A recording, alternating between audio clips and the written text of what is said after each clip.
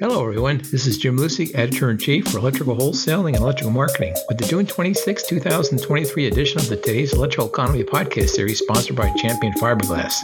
Champion began producing epoxy fiberglass conduit fittings in 1988, and in 1989 developed the first conduit from epoxy resins that had flame resistance and low smoke characteristics.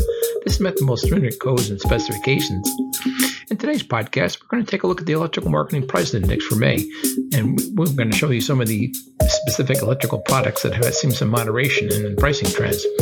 We're also going to take a look at some very large industrial construction projects that recently hit the news wires. Industrial construction is on fire lately. I think it'll be interesting to see where some of this growth is. We're going to be checking out some weekly economic indicators that will give you a sense of where the U.S. economy and the overall electrical market may be headed. Also, these 5 weekly indicators are initial unemployment claims at the state level, rail freight car traffic, the Baker Hughes rig count, oil prices, and copper prices.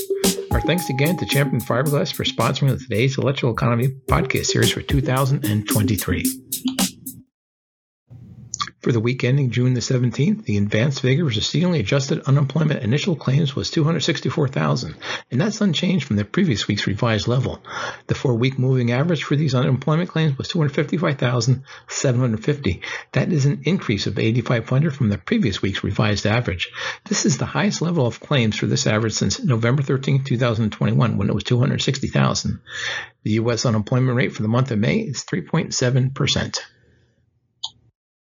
For the week ending June the 17th, we had 7 states that had unemployment claims with a decline of at least 1,000. These states were Georgia, which was down 2,417, Indiana, which was down 1,983, Missouri down 1,983, South Carolina down 1,783, Ohio down 1,543, Minnesota down 1,532, and New York down 1,225. That's a pretty large number of claims. We haven't seen so many with claim decreases of 1,000 or more. On the flip side, we also had 5 states that had some fairly large increases in unemployment claims for that week ending June the 17th. California was up 7,318, total claim number 55,386. New Jersey came in with an increase of 2,298. Its claim total for that week is 9,754.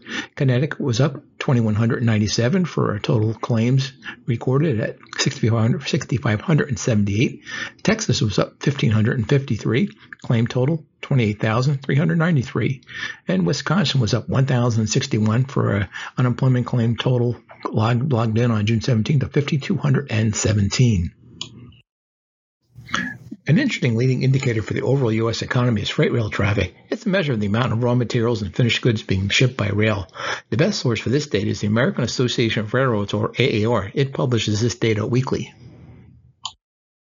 As has been the case for the last year, freight rail traffic was down this week compared to the same time last year. Total U.S. weekly rail traffic of 477,126 carloads and intermodal. That's down 3% compared with the same week last year.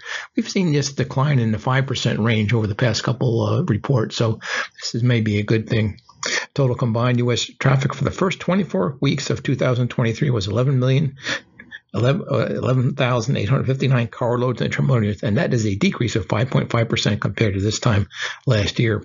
The weekly average, when we're looking at this data, the weekly average for total freight car traffic is about 465,000. Year over year, when we're looking back, it's 475,000. I've marked the slide so you can see where the range is, and we're just peaking just above that 475,000 number there. So hopefully it's trending in the right direction. This will be an interesting indicator to look at as the U.S. economy does improve. We keep hearing about a recession. Hard to say exactly when that'll start. In many cases, business conditions do seem to be pretty good. But I do think when we start seeing freight rail traffic improve and turn positive compared to last year, that may be a sign that maybe the recession could have been snuffed out. Several key parts of freight rail traffic took a turn for the positive in the most recent report. We saw that 7 of the 10 carload commodity groups posted an increase compared to the same week in 2022. They included motor vehicles and parts, which were up 2,914 carloads, Non-metallic minerals up 2,599 carloads, and metallic ores and metals up 2,341 carloads.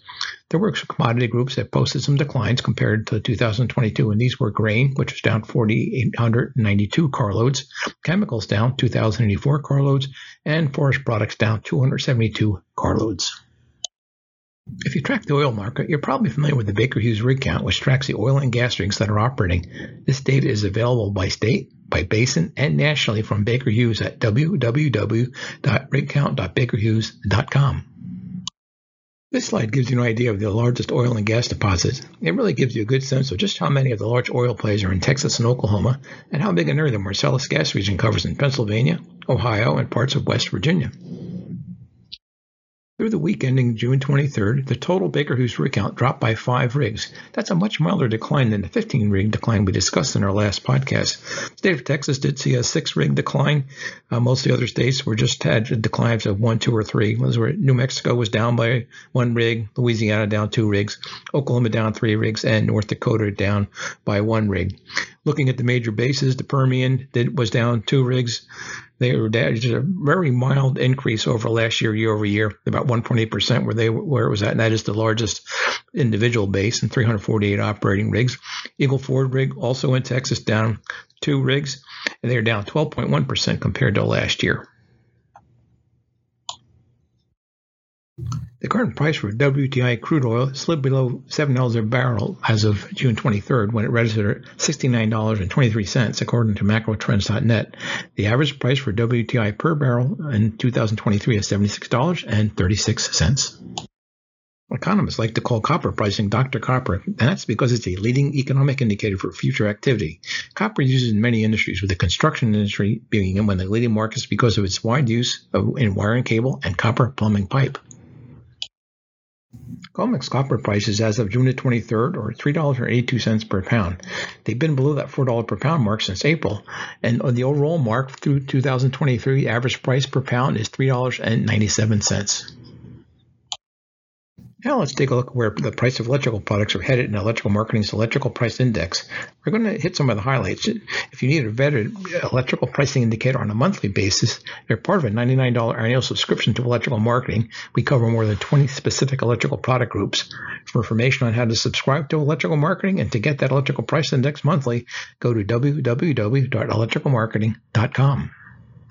Now let's take a look at some of the highlights of Electrical Marketing's Electrical Price Index for May. We did see the trend toward moderation continue in May. The total index was just up 1.1% for the month over April, and up 3.7% over in the past year. Just to give you a perspective on the historical trend for the total index, 0.2% is the average monthly increase over the year. 2.6% on a year-over-year basis is what we have seen in average. Some of the products that were bucking the monthly trend of just a 0.1% increase: conduit fittings were up 1.6%, ballast up 1.6%, non-metallic conduit up 1.2%, and industrial fixtures up 1%. When we look at the year-over-year changes, some of the notable changes there, and again, the total index is up 3.7% over May 2022. Wiring devices and connectors up 24.1% still and they are not seeing any moderation with a double-digit increase like that. Metal conduit year-over-year increase 18.7%. Power wire and cable up 18.3%. Switchgear up 12.1%, and transformers up 11.8%. So no decline, no moderation there as far as we can see. Conduit fittings were bucking below the average there, just 1.2% year-over-year increase, and building wire and cable surprisingly down 2.9% year-over-year over from May 2022.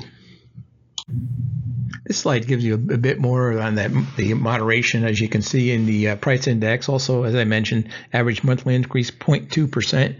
Looking from 2019, just before the COVID era there, you can see that we were, for the month, we were just right around that average for a good chunk of the time. You can see the dramatic increase in 2022 on a monthly, where we hit over 3.5%, and that's way, way over the average. Bottom chart there, the monthly year-over-year change. Take a look from 2019, when we were we're definitely right around the average. We crested in 2000, right around mid-year 2022, and we were close to 20% on the total index, which is something I could not find going back quite a ways in our electrical price index data. And we could go back to the 1990s on that. So this is an interesting indicator. It's one of the most popular features that we have in electrical marketing. I'm working on a quarterly report for notable construction projects that either broke ground or hit the planning stage for the second quarter 2023. The one thing that really stuck out with the projects that I've tallied so far, industrial construction totally reigns supreme. It's really on a whole different track than many other parts of the market, as you can imagine. Office construction not doing quite as well. Residential construction, although it had some pretty good, the most recent report did show some signs of waking up, not to the point of industrial construction. Let's take a look at some of the specific projects. This slide here gives you an example of some of the large industrial projects that either broke ground or hit the planning stages over the past couple of months. The largest of them all right now that I could find, Steel Dynamics aluminum plant in Columbus, Mississippi. That is $1.9 billion, and that broke ground in May. Ford had a very large EV plant breaking ground in Sheffield, Ohio, $1.5 billion, and it also broke ground in May. General Motors made some pretty interesting announcements, 3 different assembly plants for existing product lines, not in the EV space, which are also quite active in, but they announced plans for renovations to an existing assembly plant in Flint for over $1 billion, in Fort Wayne, Indiana, $632 million, and in Arlington, Texas for $500 million. And these build either their trucks or some of their SUV lines. There was also a fairly large plant, a Group 14 battery plant in Moses Lake, Washington. That is $650 million, and that was broke ground in April. BASF had a large chemical plant in Geismar, Louisiana, that broke ground in March, $780 million. We had a large Honda EV plant, industrial EV battery plant, that was $33.5 billion, and that's in Jeffersonville, Ohio. We had a lithium-ion battery plant in Hopkinton, Kentucky, broke ground in February. That was $500 million. Some of these LNG plants get quite large. We had one that broke ground in Port Arthur, Texas, and that was $5.3 billion, huge. Another large industrial LNG plant broke ground in April in Jacksonville, Florida. That's the Eagle LNG export facility. We had a pharmaceutical plant, which you haven't seen as many of them recently, but a very large broke ground in May in Indianapolis. That's the Eli Lilly Company plant. And in Cartersville, Georgia, we had a large solar manufacturing facility broke ground in April, $1.2 billion. This wraps up our podcast for today. Special thanks to the folks from Champion Fiberglass for sponsoring the Today's Electrical Economy podcast series in 2023.